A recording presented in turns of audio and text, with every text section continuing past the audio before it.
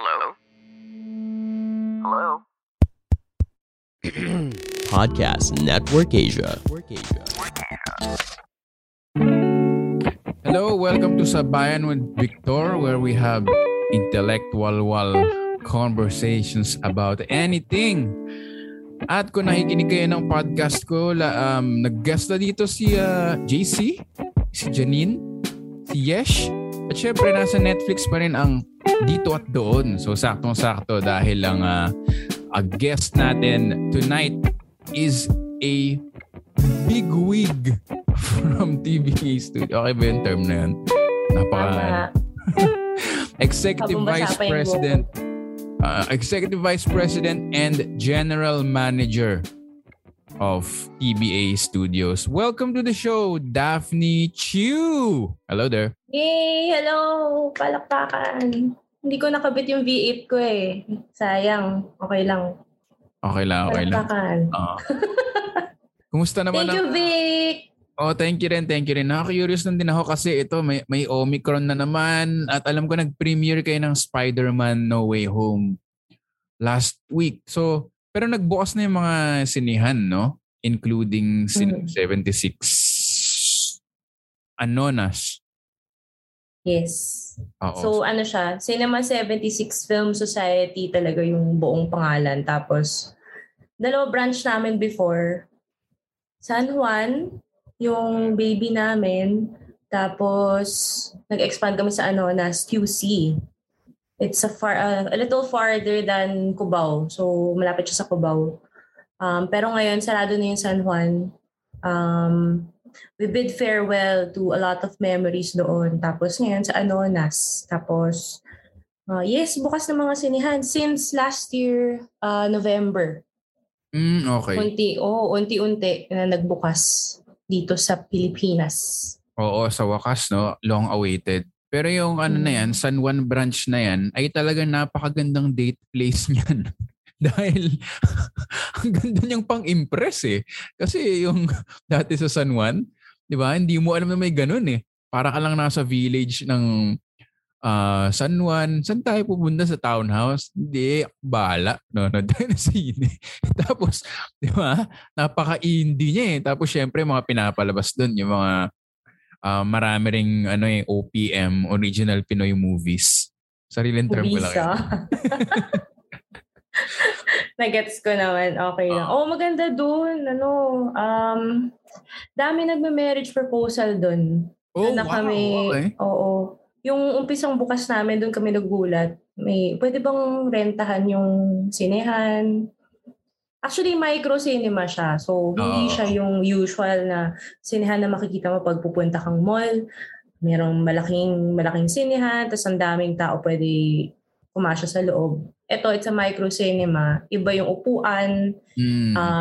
In terms of programming ng titles, programming ng movies, medyo iba din. So, pwedeng ikabig sa the usual mga nire-release ng mga titles. So, nagkaroon ng home yung independent filmmakers.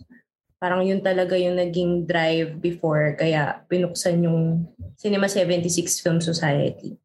Umpisa, yung kwarto na yan, multi-purpose room siya. Okay. So yung mga upuan doon, kapunta ka naman doon, nagdala ka naman ng date doon. Oo naman. Yung mga upuan doon, yung mga paleta, pwede siya ipagpatong-patong. Tapos meron kaming malaking platform na yung mga parang plywood, yung 4x8. Pinapatong lang namin para maging table siya. Okay. So, ganun siya. So, pwede maging conference room, workshop, pwedeng acting workshop, tatanggalin lahat ng upuan, tapos carpeted siya. Ganun siya kaganda na idea. Ang mga upuan doon, similar din sa Anonas na Cinema 76. Kung game na kaya pumunta, maganda rin din na date place yun. Kasi mga bench siya no? Na may cushion, tapos may throw pillow. So, ikaw nang bahala. Wala siyang separation parang sa movie. Parang bench lang talaga eh. So, ikaw nang bahala dumiskarte kung alam mo yun. Akbay ka sa date o may cushion in between you, parang conservative. Pero ang ganda na pala. Sabi, social distancing, diba? So kami, Oo nga pala. one person per bench. Okay. Kaya lang, may mga magjowa talaga, mga mag-aasawa, talagang pumupunta. Makikita mo kasi sa reservation na yung mga pangalan nila, same yung apelido, ganyan. So talagang kahit one per bench, nagtatabi talaga sila. Paminsan din kasi, medyo konti lang talaga manood ngayon. So konti lang sila sa loob ng sinehan. Paminsan dalawa lang, isa lang. Okay. Pero kailangan namin i-play yung pelikula. Kahit mag-isa ka lang manood. Basta makabili ka ng ticket, punta ka, kailangan i-play. So, medyo challenging. Pero hindi naman kami nagre-reklamo din. Alam mo yun, parang sige lang, basta bukas, punta kayo. Kung kaya nyo na, kung gusto nyo, punta kayo, nood kayo. Ganun. Okay pala kung vaccinated and boosted na, and hindi naman at risk and everything, hindi ka na kailangan magpa-reserve ng whole sinihan. Para kang nag-own private viewing. Para ka nagwa-block screening, mag-isa ka lang, ganon. Kasi lalaki So yan, Cinema 70. Sinapanood ko doon, naalala ko sa San Juan pa yung Birdshot, ayan. Apocalypse Child, yan yung mga napanood ko na among others. Tapos sa Cinema 76, naman, Anonas. Pinanood ko yung Elise. Pinalabas nga. Oo. Nagsama ako ng kaibigan. Tapos gusto ko rin kasi pag premiere, di ba, iba yung energy Parang syempre tatawa lahat. Sabi rin ni Joel Ferrer tsaka ni Miko Levelo. Gusto ko makita yung In the Wild. Na-curious ako. Pero okay naman. Maganda nga yung vibes ng lugar. And of course, bukas na rin yung Cinema 76 Cafe. Oo. Bawal kumain at uminom sa loob ng sinehan ngayon Okay. So talagang pagpasok mo, nakamask ka lang the whole 2 hours or 3 hours if event movie siya. 3 hours and a half talaga nakamask ka lang. Kung ihi ka, talaga lalabas ka, iihi. Pero hindi ka talaga pwedeng uminom. Kasi medyo stricto. Oo, tinitingnan yung mga bags, check yung bags kung may sinusulpot na alam mo yun, pagkain o tubig or bawal talaga. So ngayon, meron Cinema 76 Cafe, nataon din na binuksan siya ngayong pandemic. Actually, matagal na namin plano yun Kaya na nagka-pandemic, nag-stop yung construction. Tapos nung pwede na, diba lockdown, tapos nung pwede na mag-construction, tinapos na muna.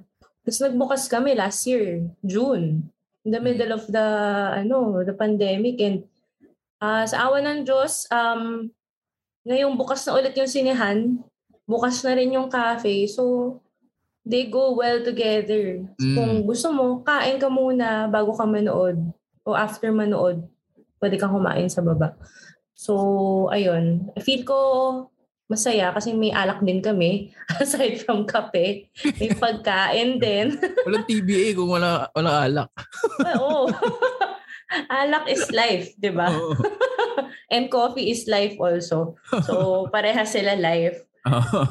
Ayun. So, masaya kami. Marami, may mga audience kami, every week bumabalik. Yun. Meron. Nakikilala namin sila kasi sa mga reservation nga. Yun. As in, every week, kada may bagong pelikula, bumabalik sila doon. Tsaka ipa-plug ko na, very affordable tayo, Victor. Affordable ang ticket sa Cinema 76. It's only 280 ngayon. So,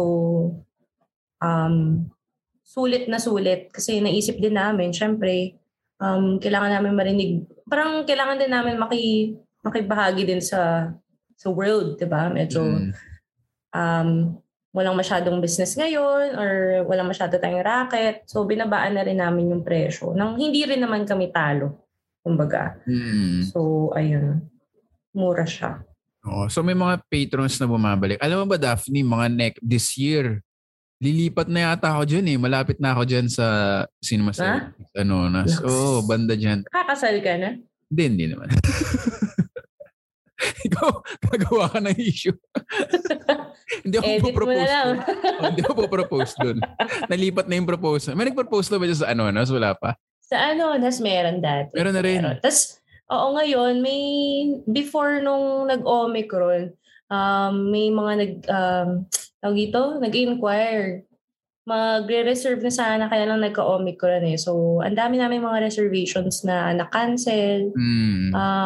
So, okay lang. Na-expect din namin kasi nga tumaas yung cases. Pero, ayun. Sayang, pero okay lang. Safety first. Pero as of now, parang ano na lang ulit, no? As of this recording, 20,000. Pababa naman na yung Omicron. Oo. So, sana lang wag nang dumagdag ulit. Oo. So, kasi iba pa rin talaga yung sinehan experience eh. Versus like, syempre, keeping up with the times din, meron na rin TBA Play, di ba? Which is nandun yung dito at doon. And ang dami ng mga streaming ngayon eh. Own unique experience siya, pero iba pa rin yung ano eh, no? Yung cinema experience talaga. Na big screen and then madilim. Tapos may mga ibang tao sa paligid. Parang iba yun eh. Holding hands ka. Oo, na strangers.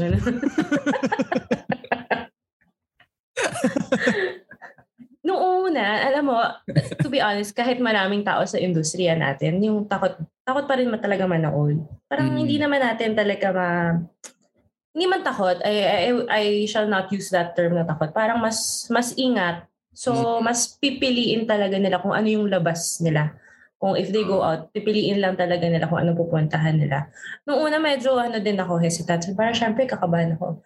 Hindi ko kakilala itong mga itong kasama ko sa loob. Alam mo yun? Parang kung puno man, ibig sabihin 50% capacity or kahit man lang 30% capacity, yun na yung puno ngayon. So, kung puno, iilan ba kami? 48 kasi ang pwede sa Cinema 76 eh. 48 na tao, 120 katao yung pre-pandemic. Okay. So ngayon, 30% niya is 48 people. So, isipin mo pag 48 yan, lalo na Spider-Man. Napupuno yung Spider-Man. Nung unang week. Ngayon, di na masyado. Pero may nanonood pa rin. So, isipin mo, di ko kalala itong mga to. Medyo delix, no? Pero nung nanood na ako, wala na. Nahook na ako dun sa screen. Kita mo na, screen. So, wala lang talagang tanggalan ng mask. Titingnan mo pag medyo maliwanag yung screen, yung screen, sisilip ka, nakamask ba lahat? Mga ganun. So, ayun. So, I guess, wala. Nasasanay din tayo, pero syempre, dapat kailangan mag-ingat. Kasi pwede mag-round 2 mga COVID. So, round 2, round 3. mga nakakaganon. So, yun. Meron ba kayong like no vaccine, may vaccination card or wala namang meron kailangan. O at least yung una sa cafe yung una al fresco kasi siya eh. So regardless of vaccination status, pwede kang kumain, mag-dine in. Kumbaga, yung sa sinehan, hindi talaga pwede. Kailangan vaccinated ka, kahit minor ka, kailangan vaccinated. Ang vaccine natin ngayon, as of this recording, 12 years old and above. Diba? So, marami nagtatanong, pwede ba 11 years old, 8 years old? Basta po vaccinated. Ay naku, 11 pa lang yung anak ko. Sensya na, cannot. So, kailangan maging safe. May share ako, Vic, nung unang week, Marvel yun, diba? Tama ba? Unang week ng bukas ng sinehan sa Pilipinas, ang palabas is Black Widow. Dune, Black Widow, tapos Eternals. Shang-Chi Eternals, diba? Magkakasunod yan. Merong nag-walk-in, may dalang bata. Siguro yung bata, siguro 8-9. Ang ganon. Hindi pa teen eh. So, taka na ako. Sabi ko, kasi pinaakyat na nung tao namin. Hindi rin nila alam. Basta alam nila book sa sinehan. Pinaakyat ng tao namin, nagsa-sign up na para bumili ng ticket. Sabi ko, bata pa siya. Vaccinated na ba? Kasi kung hindi pwede pumasok. So, kinausap ng isa pang tao. True enough, below 12 years old. So, makikita mo talaga doon sa mukha ng bata. Talagang nalungkot talaga siya. Alam mo yung kahit 11 o 10 years old, kahit man ng 8 years old, syempre yung iba mas mature, diba? Yung alam na nila, yung yung parang cinema paradiso type, no? Parang pagpasok mo ng sinihan, manonood ka, kakain kang popcorn, maamoy mo yung popcorn, talagang iba yung excitement. Yung mukha niya talaga, hanggang ngayon naalala ko yung mukha niya, nalungkot talaga siya. So, tinry namin habulin, bibigyan ko sana ng t-shirt or something, pero hindi na namin nahabol kasi tumawid na ng kalsada. So, wala. Ayun. Sayang. I guess yung ibang sinihan, may ganun din. For sure. Wala. Siguro after a few years, manood na lang siya ulit. Sayang naman. Oo nga. Nakakalungkot. Ang hirap din sa mga bata ngayon, no, na wala na kang face-to-face classes, wala sila. Tapos yun na yung entertainment. Pero baka naman birthday niya ngayon, January. Baka nag-birthday na siya. Diba? Balik na lang siya. May Spider-Man pa. Baka makita ko siya ulit. Maalala ko, ikaw yung manonood dapat last year, no? Oo. Tapos dadaan lang siya, tapos sasabihin niya, hindi, nagpakita lang ako, pero ayoko na din. Heartbroken. You crush my dreams, gano'n. Pero grabe na kasi, globally, ito parang broader, parang natalo na raw ng Spider-Man yung Titanic, di ba? Ganun ba? Oo. Parang di ko pa nabasa. O baka mali ba yung parang source? Parang may ibang pelikula. Hindi ba Hindi ko sure. Baka fake news. Research natin. Palaganap ko. Fake news.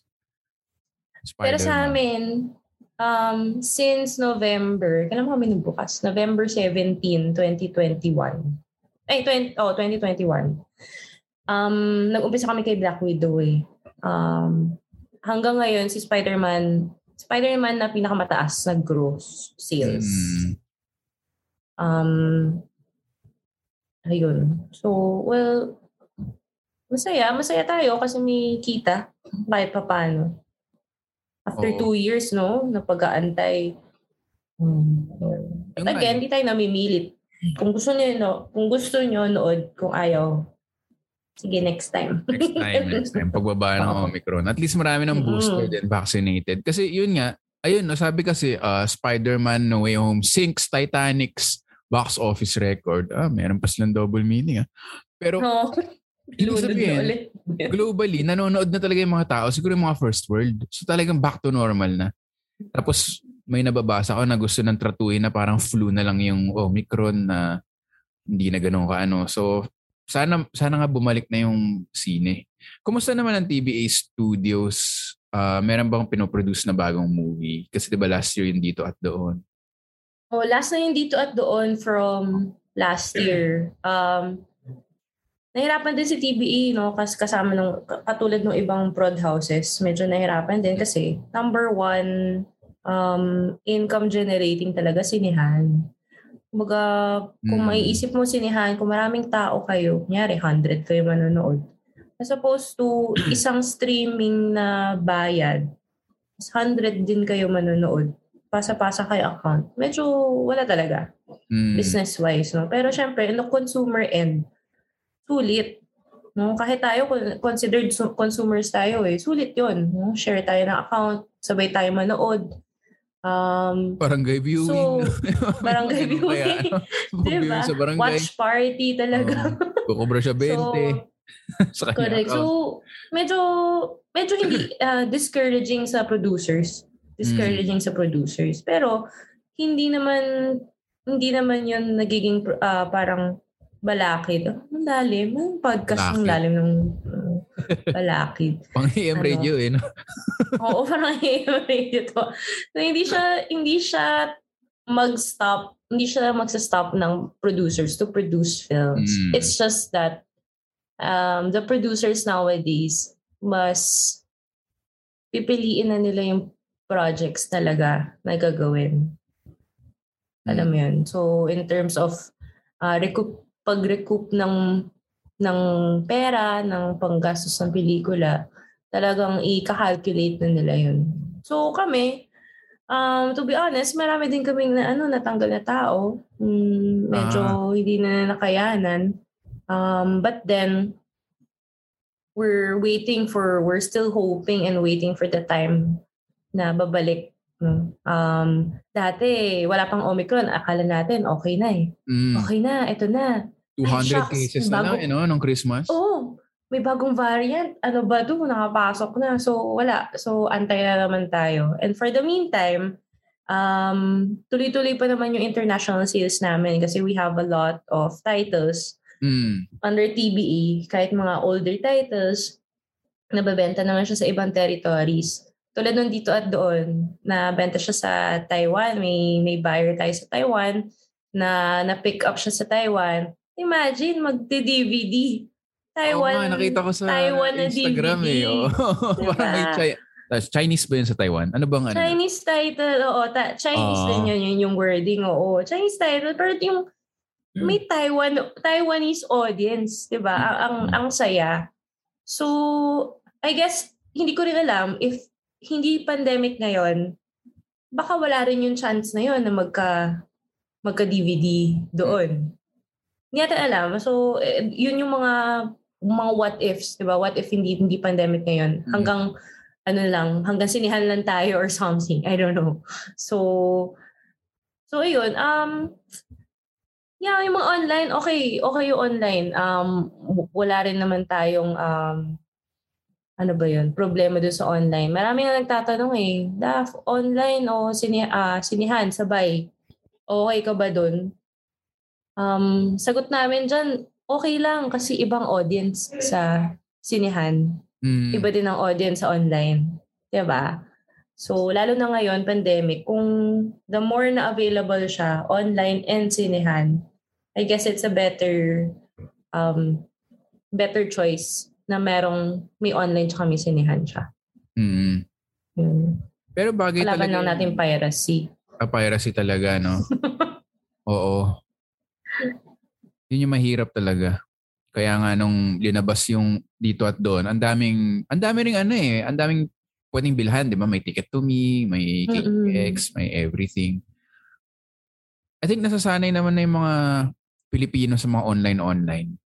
Kaso nga yung yung credit, hindi rin kasi lahat may credit card and pwede ba mga GCash, ganun, or pwede ba sila? Sa TBA Play, we're our platform doesn't carry GCash yet kasi we partnered with someone from the US. So yung platform niya is US based, US or Canada based pa yun. So hindi pa sila expanded to local natin na e-wallet, which is GCash, diba? E-wallet siya or Paymaya. So I think they're trying to discuss internally kung paano nila i-expand yun. Kasi once ma-expand nila yun, ang daming ma-reach na market agad. Yes. Laganap lahat ng GCash users. With regards to sa cinema naman, Cinema 76, we have an online form. So if you wanna watch, you go to a link. Tapos Google form lang siya. It's very, very easy. Nandun na yung schedule. So, input mo lang pangalan mo, email address, number. Pick ka ng title ng schedule. Tapos may mag-email back sa'yo kung magkano. Bayad ka na ng GCash. So, lahat kami GCash and BDOP. So, yun. Talagang nakita namin from that business na sinihan na nag-open up kami ng GCash payment portal as opposed to the TBA Play namin na limited to credit cards only. Medyo nakita talaga namin yung dami, yung difference. Marami talaga yung pwede mag-GCash. So, ayun. Tama yung ganda ng question mo. Pero, siguro mga business people talaga, ang mga accountant, ang kailangan talagang mag-ayos talaga nila ng GCash e-wallet. So pagpapreserve sa Cinema 70, para ka lang mag-PCR test. Sanay na yung mga Pilipino sa mga Google Forms na Tama yun. Walang yung mga Google Forms na asawa na mag-fill up PCR test, vaccination. Sanay na tayo Memorize ko na nga yung first dose, second dose ko Kaya ang dami nating mga scammer friends Kaya nga Get 5,000 a day. Oo, ang dami mga ganun Sanay na sanay tayo. Oo. Pero ito yung isang exciting kasi 'di ba syempre nagkaroon ng si Goyo, ang susunod diyan ay si Quezon na. Kumusta yung maandar na ba siya or kasi parang trilogy siya 'di ba? Or ongoing ba siya? Aabot ba Oo. tayo hanggang kay Goyo, Quezon? Baka kami si Pinoy na. Tuloy-tuloy lang. Baka umabot na kay Duterte. Bigo Ang Soto. dami na nun After Duterte pa. Si Quezon ngayon, actually matagal na kaming in development yung project. May script na. No, I can say may script na pero hindi pa kami makausad-usad kasi mahirap din kung ipilit namin mag-shoot ngayon. Very limited yung galaw natin lalo na we're shooting epic epic scale, you know. Kung maalala nyo General Luna and Goyo, talagang war movies sila. As opposed to the timeline naman of Quezon, wala tapos naman na ang gera that time, no, historically. So, well, may internal gera na lang sila sa politics. Pero yung gera in terms of, World War and American War, tapos naman na. Medyo challenging kung gagawin siya ngayon. Kaya lang kung konting antay pa siguro. Pero exciting, maganda ang script. Kung may pera lang talaga ako ngayon, produce na natin agad-agad. Alam mo yun, kung unlimited ang pera natin. Kaya lang antay muna tayo. At sana makahanap kami ng right timing din kung kailan siya ipapalabas. Originally, ang balak bago mag-election eh. Sana. Maganda sana yun. Para makatulong din tayo na, isip-isip tayo. Isip-isip muna tayo sana. bago tayo bumoto. Oo. Kaya lang, wala. 2019, wala. It was not a year for everyone. No? So, nag-stop lahat. Yun. Anong kwento ng Quezon? Pwede bang sabihin niyo kahit summary lang or tungkol saan siya? Si Quezon. Papuntang independence ba to?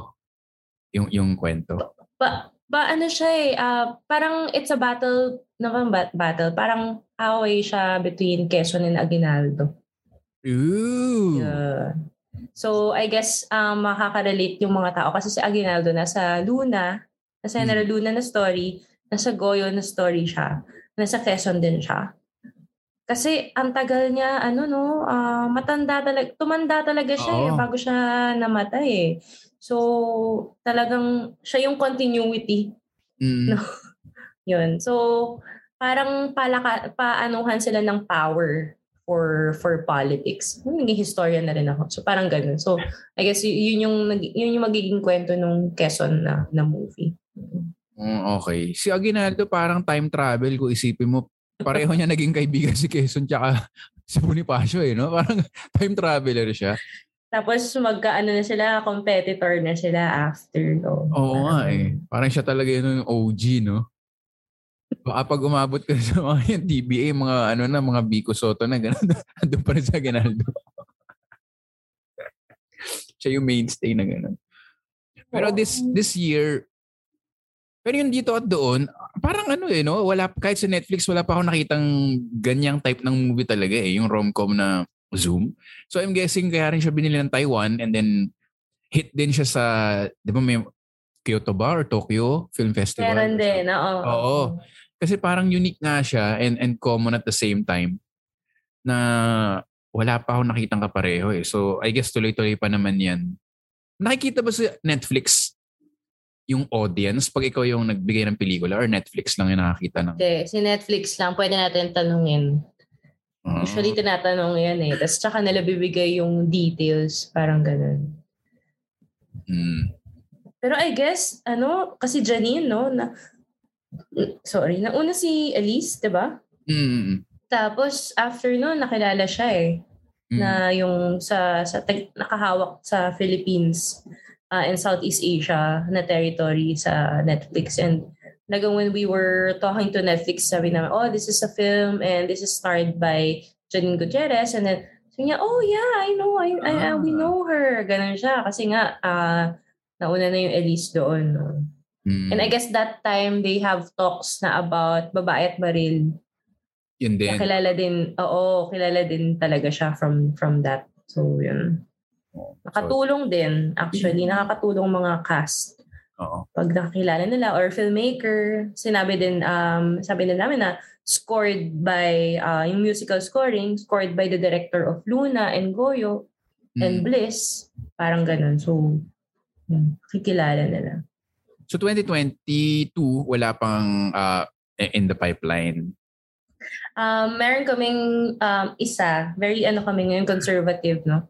When 2019 came in, plano namin that time, 5 films. Parang nakwento ko na ata sa'yo, no? Before, parang 5, 6 films.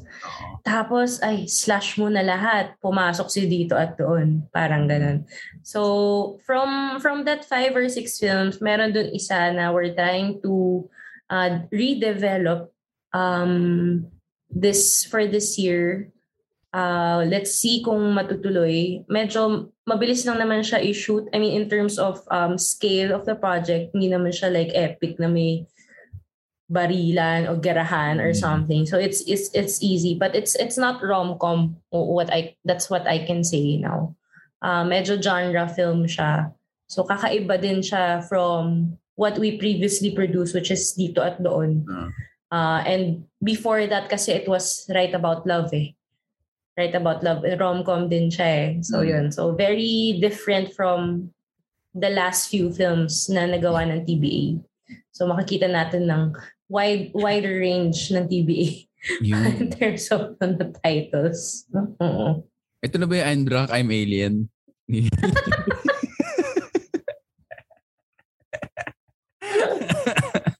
Diyos ko. Gusto namin, actually meron pang I'm Drunk, I Love You Too Kaya lang talagang hanap lang tayo ng schedule talaga nila Paolo at Maha. At tingnan natin kung matuloy. Maganda ang script niya. Yun. May sabihin ng mga fans, tease kayo ng tease. Shoot niya na.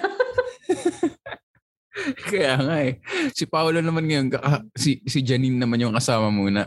Di ba? Oo. Baka magko-cross universe siguro, multi-universe talaga na Dito at Doon tsaka I'm Drunk, I Love You, no? Oo nga, no? Baka pwede, no? Pero JP naman na director and writer.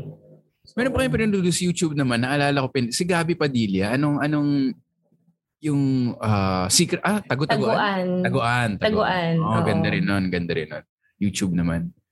Maganda yun. Yun yung isa sa parang talagang parang yung actor's piece talaga siya yung dalawa. Sila ni Carlo Cruz. Galing. Tsaka ni Gabby Padilla, And si Carlo Cruz nasa New York that time.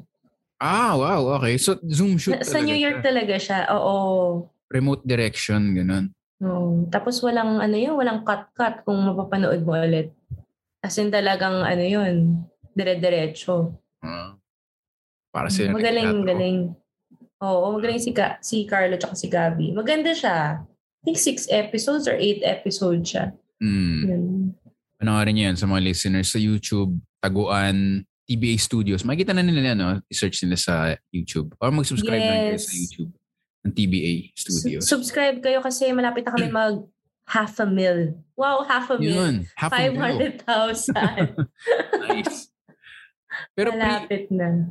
Pre-pandemic talaga parang nagkaroon ng golden age ulit ng Pinoy filmmaking. Kasi ang dami. Kaya rin yung mga micro cinema, nag-open up din pre-pandemic. I think naman pagkatapos ng pandemic, magkakaroon ulit. Ang dami naipon na feeling ko mga script, mga project, Yung pandemic lang talaga. Dami yan. Yung mga projects, pag hindi siya namabandali. May projects na pwedeng madaliin kasi sayang yung let's say play date, yung release date, kunyari Feb 14 o basta may magandang release date or Holy Week, mga ganon. Valentine's, Holy Week, yung MMFF, yung talagang pwedeng magpalabas ng solid na pelikula. Talagang may mga iba, pwedeng minamadali talaga para lang magkaroon ng pelikula. Pero karamihan ng mga pelikula, hindi siya mamadali. May mga films na, may mga scripts, 5 years, 8 years, Wow. in the pipeline yan. Tapos, iniikot yan kung saan-saan para makahanap ng funding, makahanap ng tamang producer, makahanap ng, syempre, mababasa ng iba't ibang tao, no? Magbibigay ng input, may mga input ng kaibigan, may mga input ng mga professional talaga, yung mga veteran, ganyan. So, babalik talaga si writer or si director sa script, tapos magre-revise siya hanggat makuha niya talaga yung tamang flavor para doon sa genre ng pelikula. Kaya medyo matagal. Si Luna, 18 years after sinulat, bago na produce. Okay, 1-year-old pala yung writer nun, no? Ano? Actually, yung writer nun, yung isa, dalawa sila. Henry Francia, he already, medyo may edad na sila. So, he died na. And si Sir Ed Rocha yung isa. So, dalawa sila ang writer. Siya writer ng ano? Oo. Wow, okay. Yes. So, I think 18 years ago, parang may gusto na mag-produce. Pero parang nag-back out kasi nga malaki yung project. No? Nag-back out yung producer. After 18 years after, yung pamangkin ni Sir Nando Ortigas, ka-close kasi ng anak ni Sir Ed. Pero silang dalawa, si Sir Nando and si Sir Ed, hindi talaga sila BFF that time. Magkakilala sila, sure. Alam mo yung mga Espanyol na mga mga families, magkakilala sila. Kaya lang hindi naman sila like yung bodies na ka-close talaga. Nung nabasa yung script, biglang nag-meet up na, okay, uy, hi, hello, ganyan. Produce ko to. Doon na. Okay. Doon na biglang May TBA na no? Wala pa. Di ba parang sila? Wala pa. Pa lang siya. Tuko pa lang. Tuko, Butchie Boy, tsaka Artikulo 1. Artikulo, oo. Yung TBA. Oo.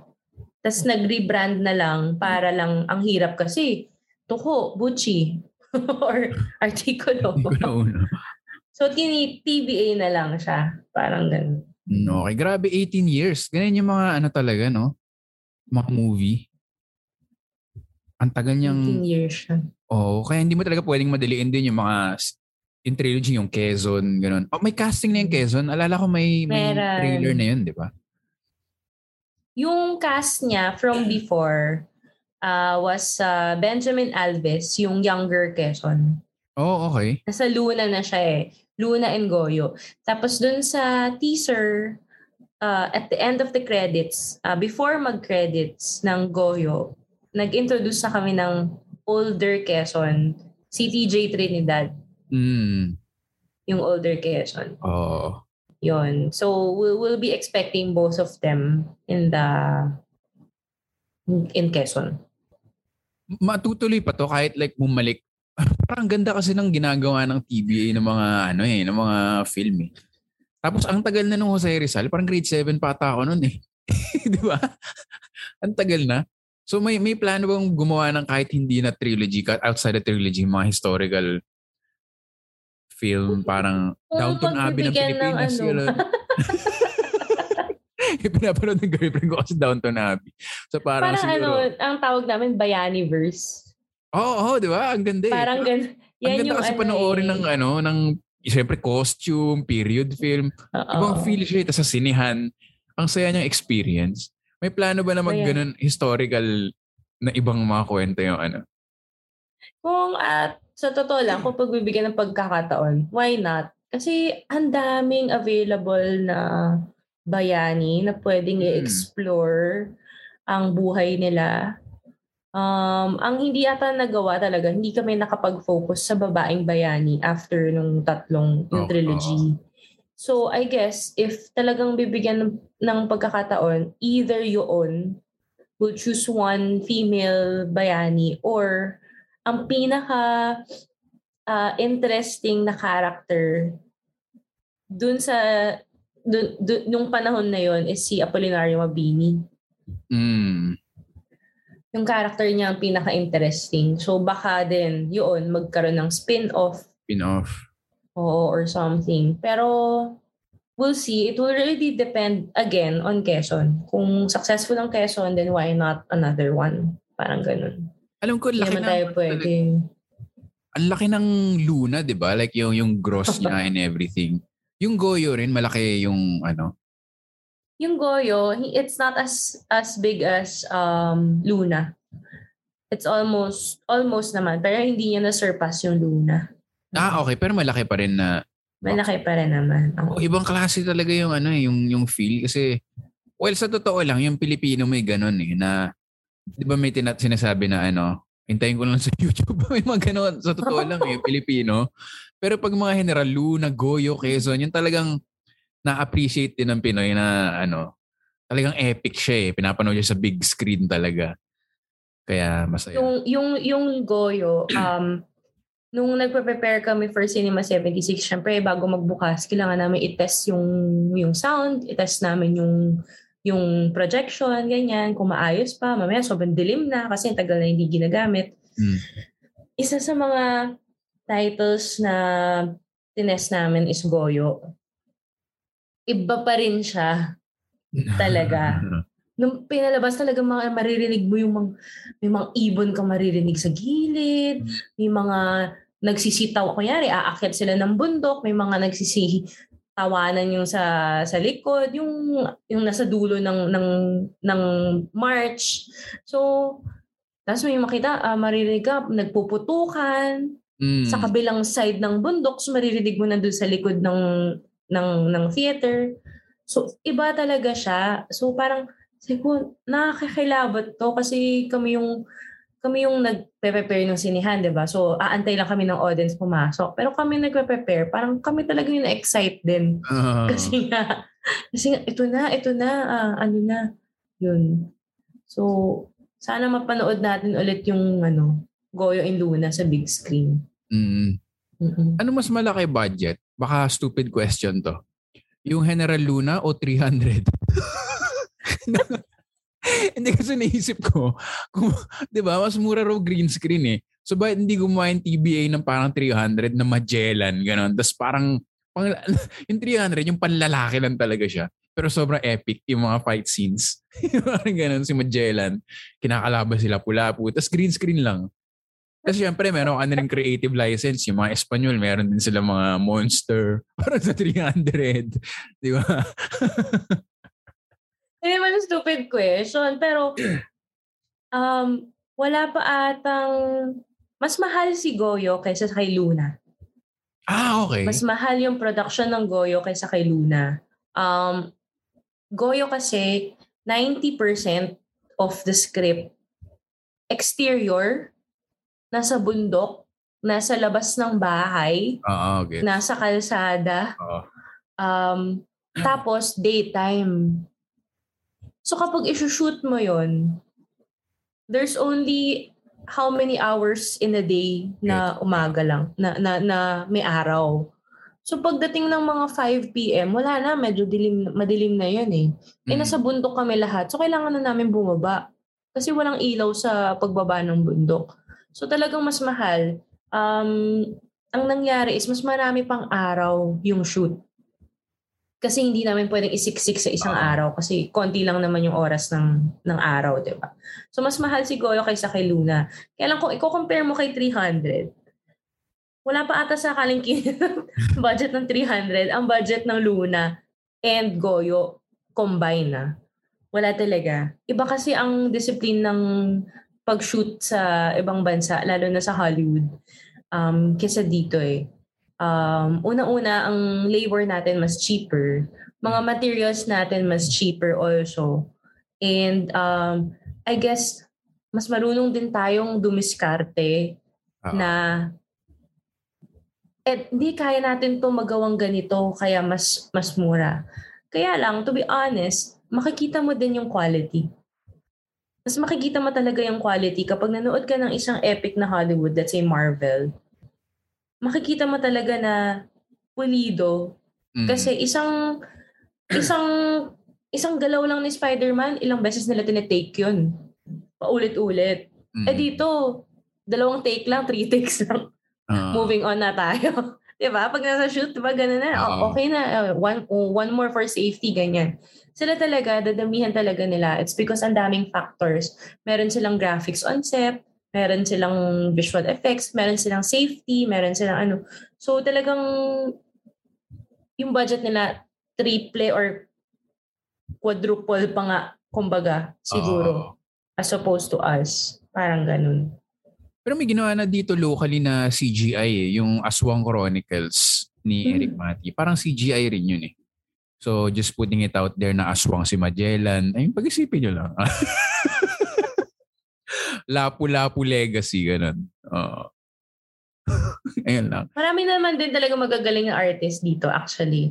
Marami namang graphic artist na magagaling. And marami ding ina-outsource dito. Kung iisipin mo, hindi lang natin alam. Syempre, naka-non-disclosure agreements yung mga yan, yung mga artists. Pero kahit mag-Marvel sila, Disney, na-outsource din nila pabalik dito sa Philippines. Diba? I'm sure baka may mga kaibigan ka din na artists na they work with Marvel or Pixar. Pero they're based here. So, yun lang. I think pa isa-isa sila. Hindi sila grupo, hindi sila company, I guess. So, ayun. Sana, yung animation nila Avid. Ang gaganda din nun. Avid Longoren. Yung Hayop Ka. Yung nasa Netflix na. Diba? Oo. But before Hayop Ka is yung sa Saving Sally. Saving Sally, Yeah, diba? Yun. Mag-ano pala ako, since napag-usapan yung Quezon, mag-audition ako. Kahit aid lang ni Quezon, yung timpla lang ng kape, ganun. Manuel, magkape ka. Taga ng kabayo. Ganyan, ng driver. Manuel, magkape ka muna at umiinit na naman ang iyong ulo. Ganun lang. Ano bang ninanais mo? 3-in-1? Ganun lang. Manuel, narito ng iyong 3-in-1. Ganun lang. Ito na ang pandesal, mainit-init pa. Yan. Ayan, sige. I-cut natin tong tapos send natin kay Gerald. Yan yung audition reel mo. Yan. Ano bang nais mo? 3-in-1? Yan. Creamy ba? O barako lang? Pero ikaw, Daphne, may tanong naman ako sa'yo. Kasi parang tropa-tropa lang tayo. Pero syempre, EVP ka na sa TBA. Tapos bata mo pa. Paano ka nagustuhan ng mga boss? Syempre, marami tayong listeners din na baka mahilig din sa film or lalo na ngayon, di ba? Ang dami ring mga bata na nag-script writing and then mga DOP. Di ba sabi nga nila, mga atinista, karamihan DOP, ganun. So baka may mga nakikinig. Paano ka ba nag-start sa film? TBA ba yung first, film school? Sabi mo talaga, paano ako nagustuhan, no? Ng boss ko, syempre. Yun yung practical of the job eh. Hindi yung syempre, malaking bagay. I like you, you're hired. Mga ganun, di ba? Syempre. I like you, you have to be in this company. Actually, sinabi sa akin yun nila Sir Ed and Sir Nando. Okay. Kaya ako naman din nakilala sila, it's because of Gerald. So, bago mag-General Luna, line producer ako ni Gerald sa pelikula niya sa Cinemalaya, Sana Dati. Okay. This is with Paula Avellino, Lovie Poe, and Benjamin Alves. It's a very, very nice film. Nice, small film. Cinemalaya siya. So, doon kami actually, magkakalala kami ni Gerald back in film school pa lang. So, nag-aaral ako ng film. Siya, nagtatrabaho na siya doon. So, tapos may mga common friends. Tapos, yun yung time na pinaduce at shoot niya yung Confessionals. Ano ba yung pelikula niya? That's his first film, Confessionals. Okay. Tapos, siya din ang umarte doon. Kasi I think nag-back out yung artista niya. Okay. Na-nominate siya as Gawad Urian alongside with John Lloyd Cruz. Wow! Si Gerald yan. Woody Allen moves yun Yung mga directed and starring. Nominated pa sa Urian, di ba? Parang Oscars ng Philippines yung Urian. So, So, kilala ko na siya that time. Oh, Gerald, siya director ng Confessional. Sige, sige. Tapos that time, after nung film school, medyo starving artist talaga. No, walang trabaho, willing to offer services for free. Kaya lang, syempre, bayaran nyo yung equipment, di ba? Bayaran yung pagkain. I went through that with a lot. Face. Yes. Quote-unquote exposure face ng mga artist and creative, Correct. Me and my friends went through that. And kahenerasyon namin sila Chino Liao, diba? Friend si Chino. Oo, kahenerasyon namin niya. So, that time talaga, kami, libre na, sige, gawin namin music video mo, ganyan, diba? So, after that, may times na kailangan namin ng camera. Ano pa yun eh? P2 camera. Hindi ko alam kung alam mo yun. P2 camera, medyo mabigat pa yun eh. Tape pa yun. So, si Gerald may camera. At that time, si Gerald, I think vegan siya o vegetarian. Hindi. Pwede mong pahiram ng camera. Pwede naman ng food. Sige. Okay naman siya. Pero madalawang araw lang. Okay na. Alagaan namin. So, yan, ginamit namin sa shoot, ganyan. So, yun yung first interaction namin na pahiram ng camera. Tapos, after a while, pagkain yung currency. This was 12 years ago. Okay. 12 or 13 years ago. So, that time, may sarili siyang career. May career siya, may sarili din kaming career moves, ganyan. And then after ko mag-produce ng how many other Cinemalaya films, finally, parang nagka-link na kami ulit na parang nagkikita-kita sa Cinemalaya every year, ganyan. So yun na, Daph, gusto mo, produce mo tong Sana Dati. So doon na kami nag-first project together. Then I guess, nagustuhan siguro ni Gerald the moves ko naman with terms of work, in-offer din niya yung Hanay Luna. And that time, parang excited ako. Wow, okay. Ang laki agad. Excited ako. Ang laki. Sabi ko, teka, ang laki nito ha. Pero that time, young, wild and free, and very, hindi, kaya yan. Fully funded, okay. Hindi ko kailangan maghanap ng pera para sa project, okay. What I'll do is I'll manage the money na lang. Kasi ang journey talaga ng pagiging producer, kailangan mo maghanap ng pera. Kailangan mo masuportahan ng vision ng director and the writer. And then kailangan mo din mag-isip, nakikita siya. Hindi pwedeng yung hahanap ka lang ng pera, gagawa ka ng pelikula, and that's it. Hindi siya ganoon. So, kailangan, at the back of your head, kailangan kumita. For a number of reasons. Siyempre, para makaulit ka. Diba? Para makaulit ka. Kung kumita, meron kang pondo para sa next film. Or may pondo, babalik mo dun sa nagbigay ng pera, pwede mo ulit kausapin. O since kumita tong una, gawa pa tayo ulit. Yung ano ba yun? Business talaga siya, no? Ikot-ikot ng pera. So that time, sabi ko, General Luna, okay, basa. Ang ganda ng script. Oh my gosh, sige, tuloy. Oh my gosh, may kabayo. Saan nakukuha ang kabayo? May field. Wala. All I know before was, okay, pahiram po ng hotel kasi shoot kami sa hotel. May kasal pong eksena. Okay. Pahiram po ng bahay nyo. Parang ang ganda po ng bahay nyo.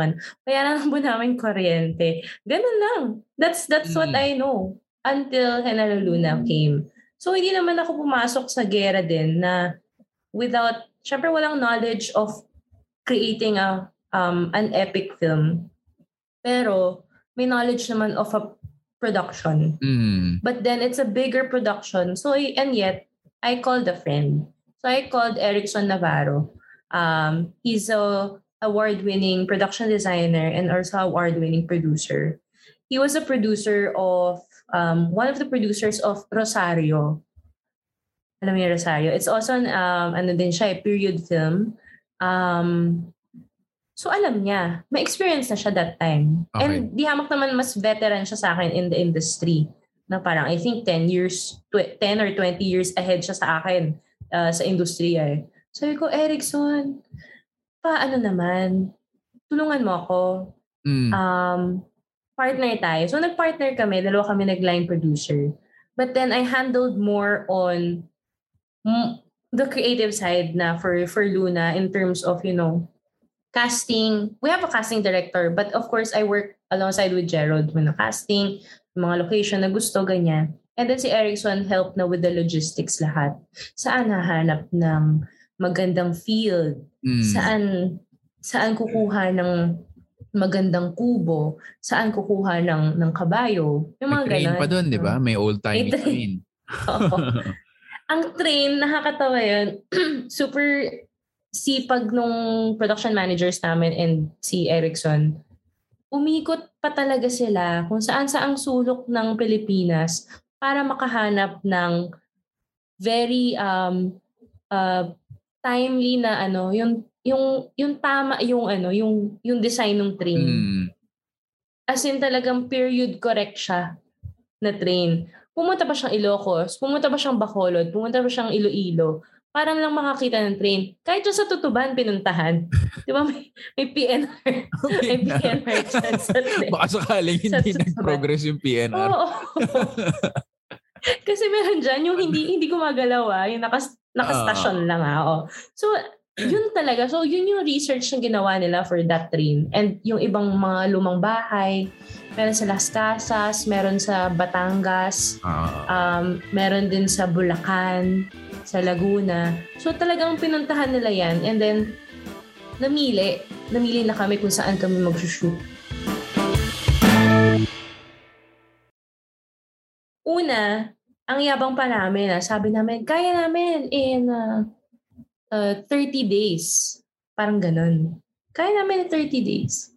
Sir Ed, with, more wisdom, of course. Parang natin yan, daddy natin, no? So, si Tito Ed, sinabi niya kay Sir Nando na you better set aside enough money for more than 30 days.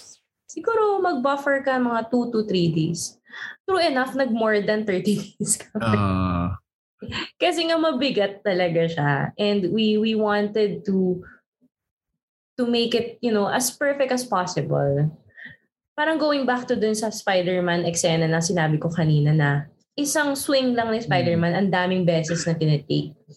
Yung assassination scene ni Luna sa dulo, maraming nag-feedback na ang arte naman, ang dami. Ang daming baril eh. Ang dami niyang shot. Tapos sinaksak pa siya, diba? Ganyan. Nirehearse yun. Nirehearse muna. So that's not in the shoot day. As in rehearsal. As in blocking rehearsal. Pagdating sa shoot, I think sinut yun not 1 day lang. 2 or 3 days. Kung tama. Yung eksenang yun lang? Oo. So papalit-palit ng costume and mga squib. Papalit ng costume, squibs, yung blood, prosthetics, diba na nabaril siya, yung mukha niya. Tapos sobrang dami na niyang tad-tad. So, nakahiga na siya sa sahig. Diba? Ang dami niyang puro dugo-dugo na talaga. Yun. Literal na madugo. In one of the history books ata or talagang totoong history, si Gerald kasi mas magaling sa mga history tawag ko nga historian meron daw talagang lumalabas na talaga yung intestines ni Luna. Damn. Talaga, tas gumagalaw pa rin siya. Ganon daw talaga yon. But of course, for cinematic purposes, we cannot do that. No? Baka ma-ex tayo. Yan. So, ang ginawa na lang is talagang nagsastruggle pa rin siya kahit ang dami na niyang tama, bullets and knife. Talagang gusto pa niyang lumaban. That really just showed kung ano siyang tao. Yung palaban pa rin talaga siya. As in, General Luna talaga siya. Yun. So yun, yung araw na yun, I think 3 days or 4 days namin sinut. Basta OA siya. Hindi siya matatapos in 1 day. So, ayun, after that, na-manage naman namin na maayos yung pera. Na tama naman yung gastos namin. Nakita naman sa screen. So after that, yun na. Nagustuhan na ako na, sige, inofera na ako ng trabaho. And that time, umayaw ko actually. Umayaw ako. Bakit? Kasi, ayaw ko ng desk job talaga. Yung 8 to 5. Or 9 to 6. Alam mo yun, papunch in ako. Time in, time out. Monday to Saturday or Monday to Friday. That time, mas pa ako, creative. Mas creative pa ako eh. Yung gusto ko, gabi nag-iisip. Yung inuman, after inuman, freelancer time, ganyan. Inuman, ganyan. Hawak mo yung oras mo. Pwede ka manood ng pelikula kahit anong oras. Pwede kang kumain. Pwede kang magwalwal sa gimikan. Yung ganun. After a while, ang sabi lang sa akin, pag-isipan ko. So I was just thinking, okay, at least nandyan yung offer. Kasi biglaan din eh. Parang gusto na nilang maging full-on production house. Hindi lang yung after isang pelikula na Luna, okay na. So gusto talaga nilang maging full-on production house.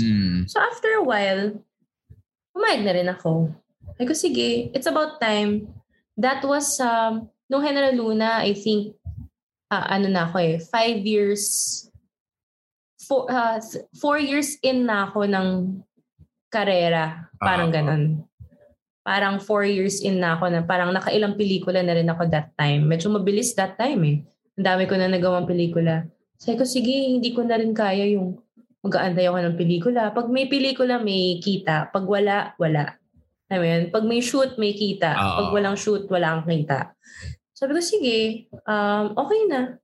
Pero, kung pwede, hindi ko hawak yung oras. So I guess na swinerte lang din ako na pinayagan ako na okay lang na hindi ka talaga impunto, 8 impunto, pasok ka. 9 impunto, pasok ka. Parang ganun.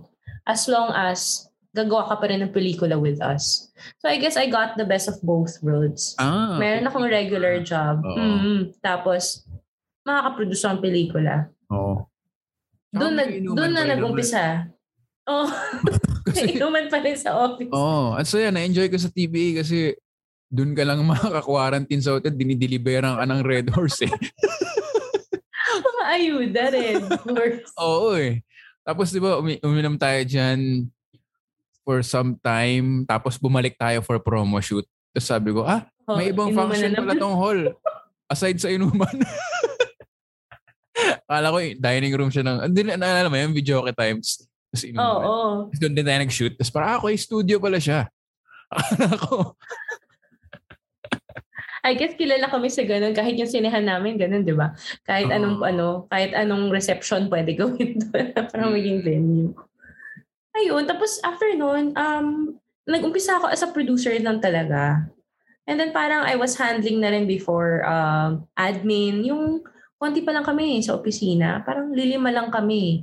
Isang taga-office, yung opisina lang, yung pwedeng mag-messenger, pwedeng yung si Kuya Jomel, no? Siya yung office custodian. Tapos 2 yung accounting namin kasi ang daming papeles nung Luna eh. Sobrang dami. Tapos, ayun na. Tapos sila Sir Ed, may legal kami, si Attorney Ron. Ganyan lang kami kakonti before. Tapos hanggat na lumaki kasi ang dami na namin na-produce. Parang may 1 year, 5 agad ang produce namin Q Cinema. Tapos, ayun na, dire-diretso, ang dami ng mga filmmakers na lumalapit, nagpipitch na sila ng mga projects, maraming magaganda, may pondo kami, sige, produce natin, sige, release natin. Ganun. So, after a while, lumaki ang kumpanya. So, I guess, sumabay doon yung pag-angat ko din sa corporate ladder. Parang naging parang nasa finance. startup ka nun eh, no? Kumbaga sa tech. Parang startup. Ando ka since the start na. Correct. Pero that time, hindi talaga ako, ang inaral ko film. Bago ako nag-film, interior design ang inaral ko. So wala akong kamuang-muang sa business. Aside from the hardware construction store na meron kami before.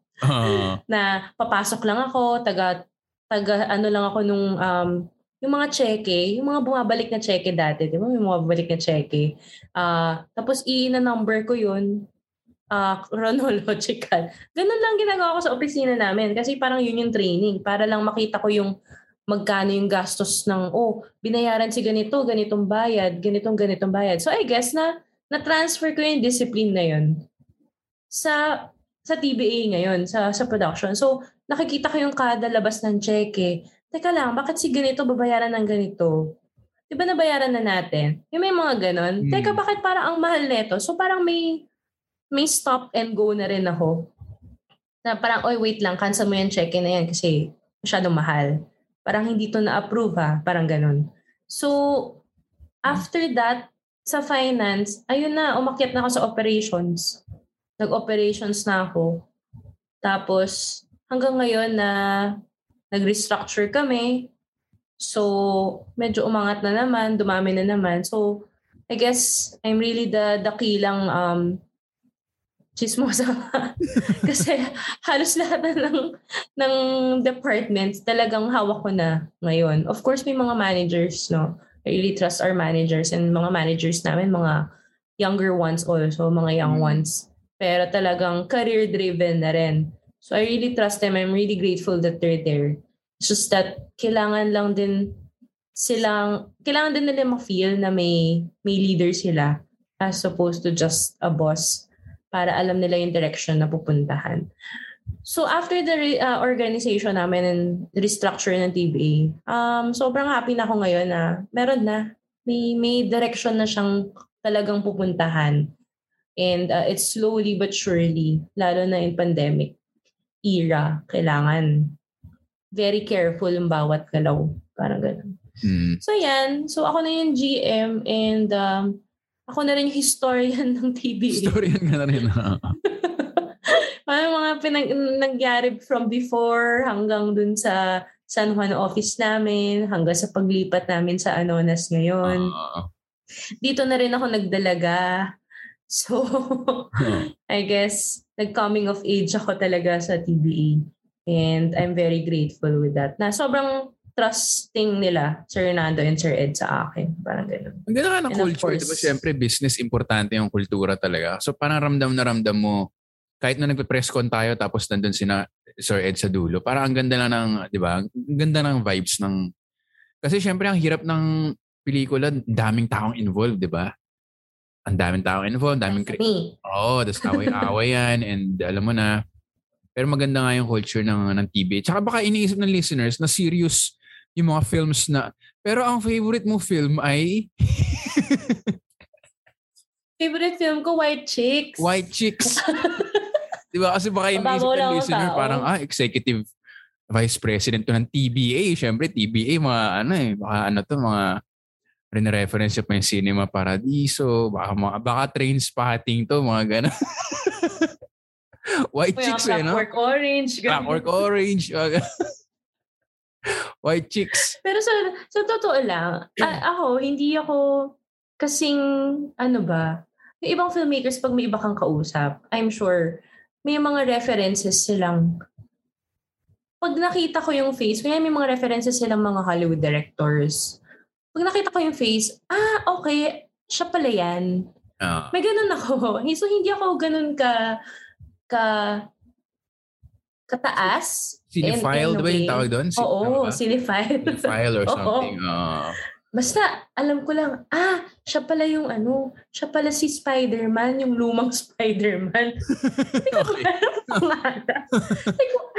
Oo, siya din yung dating Spider-Man, di ba? Tapos ito yung girlfriend niya. May ganun lang ako. Ilang chismosa talaga kahit sa mga film to. Oo, correct. Pero pag local, syempre alam ko, siya si Marian Rivera. Alam ko pangalan. Siya si Jody Santa Maria. Alam ko. Pero pag ibang like Hollywood or European, medyo mahirap talaga ako. So, hindi ako ganun ka-immersed dun sa world na yun. But then, if I research, mag-google ko, okay, alam ko na pinag-uusapan natin. May mga ganun na. Ayos.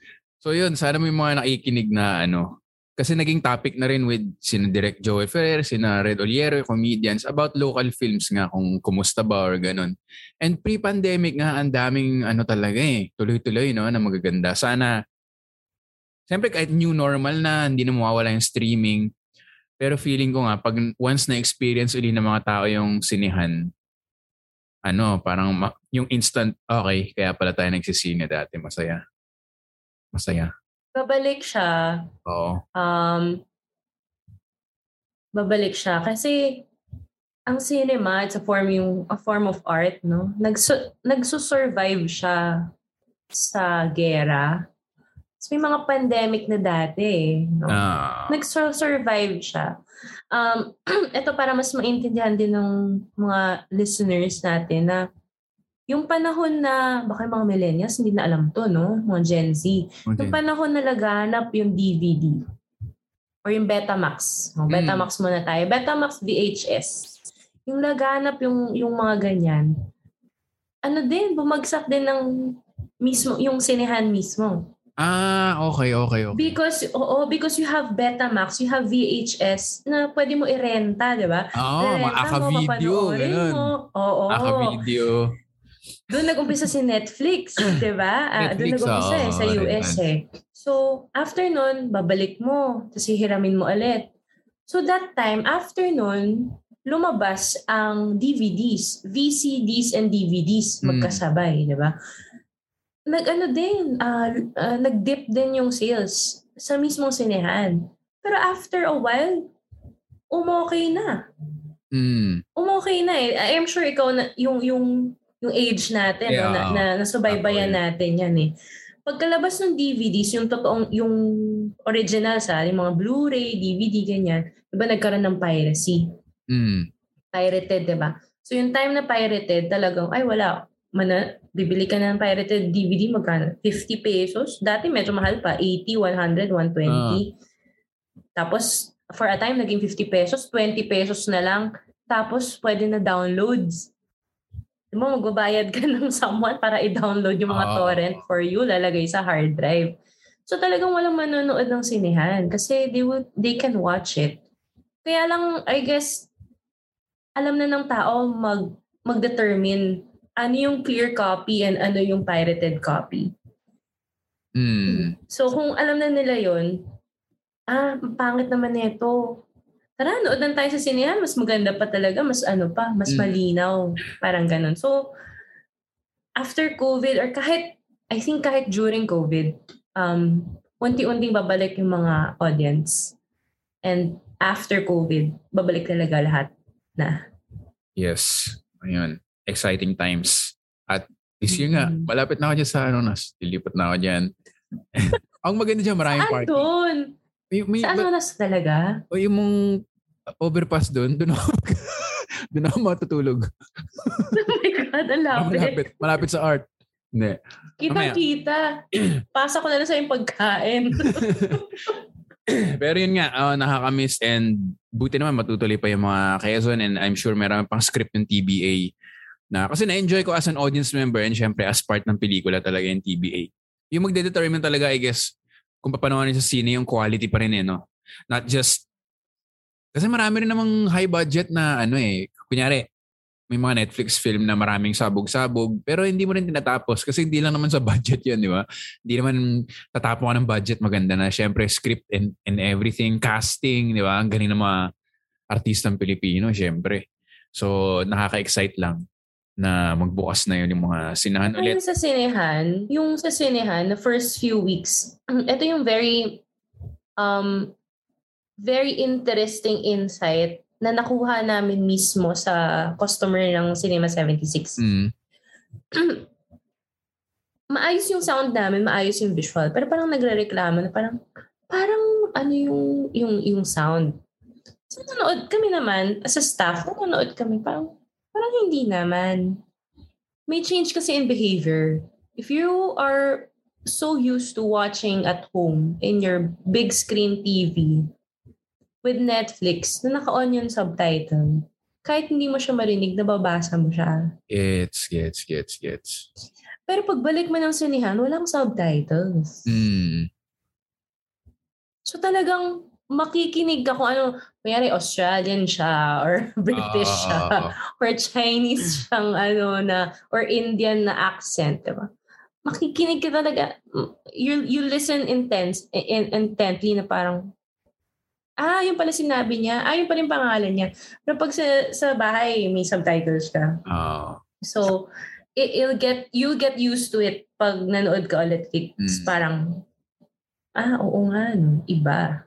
Yung sinihan, no? Kailangan talaga immersed ka. Kasi minsan hinihinaan talaga para ikaw, parang parte siya ng experience na parang kailangan makinig ka talaga. Kasi spoiled ka sa bahay eh. Popause mo, re-replay mo, subtitles mo, di ba? Minsan pa nagpa-zoom. Di ba? Pero pag sa sinihan, yun nga yung ibang experience siya na kumbaga pinipacing talaga nung wala kang magawa sa pacing ng director kasi ganun talaga, di ba? Or kung madilim talaga. May mga ganung experience na nakakamiss. Oo. Katulad sa White Chicks, I'm sure talagang pinag-isipan niya mga eksena niya sa White Chicks. Ayun, thank you very much, lumabas sa Daphne. Netflix, pinanood ko siya. Yung Netflix. Uy, iconic pa rin yan hanggang ngayon. Making my way downtown. Diba? Iconic pa rin. Thank you, Vic. Thank you, Daphne. Ayun, kita-kita tayo soon. Alam ko, iniimbita mo na rin ako sa cafe. Oo, I'm sure nag-enjoy din yung mga listener kasi yung mga behind the scenes ng epic. Kasi epic mga ginagawa ng TBA kaya ang dami talagang chismis-chismisan na kung ano-ano, di ba? Siyempre, history yan. Basta nabubuhay kumbaga yung mga Facebook at Instagram pag may ganun eh. Na parang nakukumpara nila sa mga panahon ngayon, di ba? Kaya nga sabi mo, sana bago eleksyon yung Quezon. Parang napaka-relevant. So, yun talaga yung mga papanood sa sine. So once again, thank you very much, Executive Vice President and General Manager, Daphne Chiu. DOC. In short, katulad nung initials na sa likod mo. Oo. Binigay yung dating staff. Nice. Nagpunta na siyang Canada. Yun. So thank you very much. Kung nagustuhan niyo itong episode na to, itag nyo. Gusto mo itag ka nila, Daphne, sa personal? Yeah, sige. I want more followers. Wow. Sige, please advertise your Instagram feed. Oo, handle name ko is @Palacio ni Daphne. Yeah. Palacio is with the SYO. Yan. Palacio ni Daphne. Thank you, Vika, for inviting me and fulfilling one of my dreams. First time ko mag-podcast. Oh, seryoso? Saya, di ba? Kwentuhan lang. Wala nga ako outline eh. Parang nagkwentuhan lang eh. Humihingi nga ako outline. Baka may masabi akong mali. Wala. Tsaka hindi ko... Tingnan mo yung Spider-Man. Na-surpass na pala niyang Titanic. Hindi ko alam. Sana na-review ko siya. Hindi pa. Okay lang. May disclaimer naman to sa dulo eh. Yung maganda sa podcast.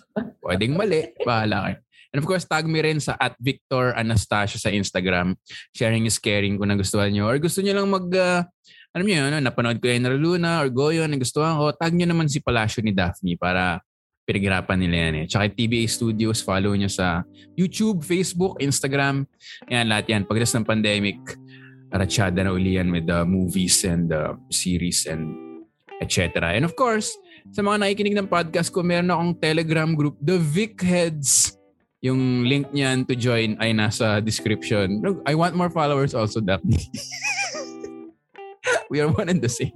We all want more followers. Kasi after sa social media, wag naman yung in real life. Huwag mo. So yun, minsan kasi pag after the episode, yun, nagkukwentuhan pa doon about the topic. So kung ano-ano, ang saya. May mga nag-YouTube link doon, may mga nagre-reklamo to sa sarili nilang buhay. Nakarelate sila. Masaya. So thank you very much for listening. And of course, click or tap follow sa Spotify sa Bayan with Victor. See you again next time. Ingat kayong lahat. See you soon sa mga cinema. Peace out.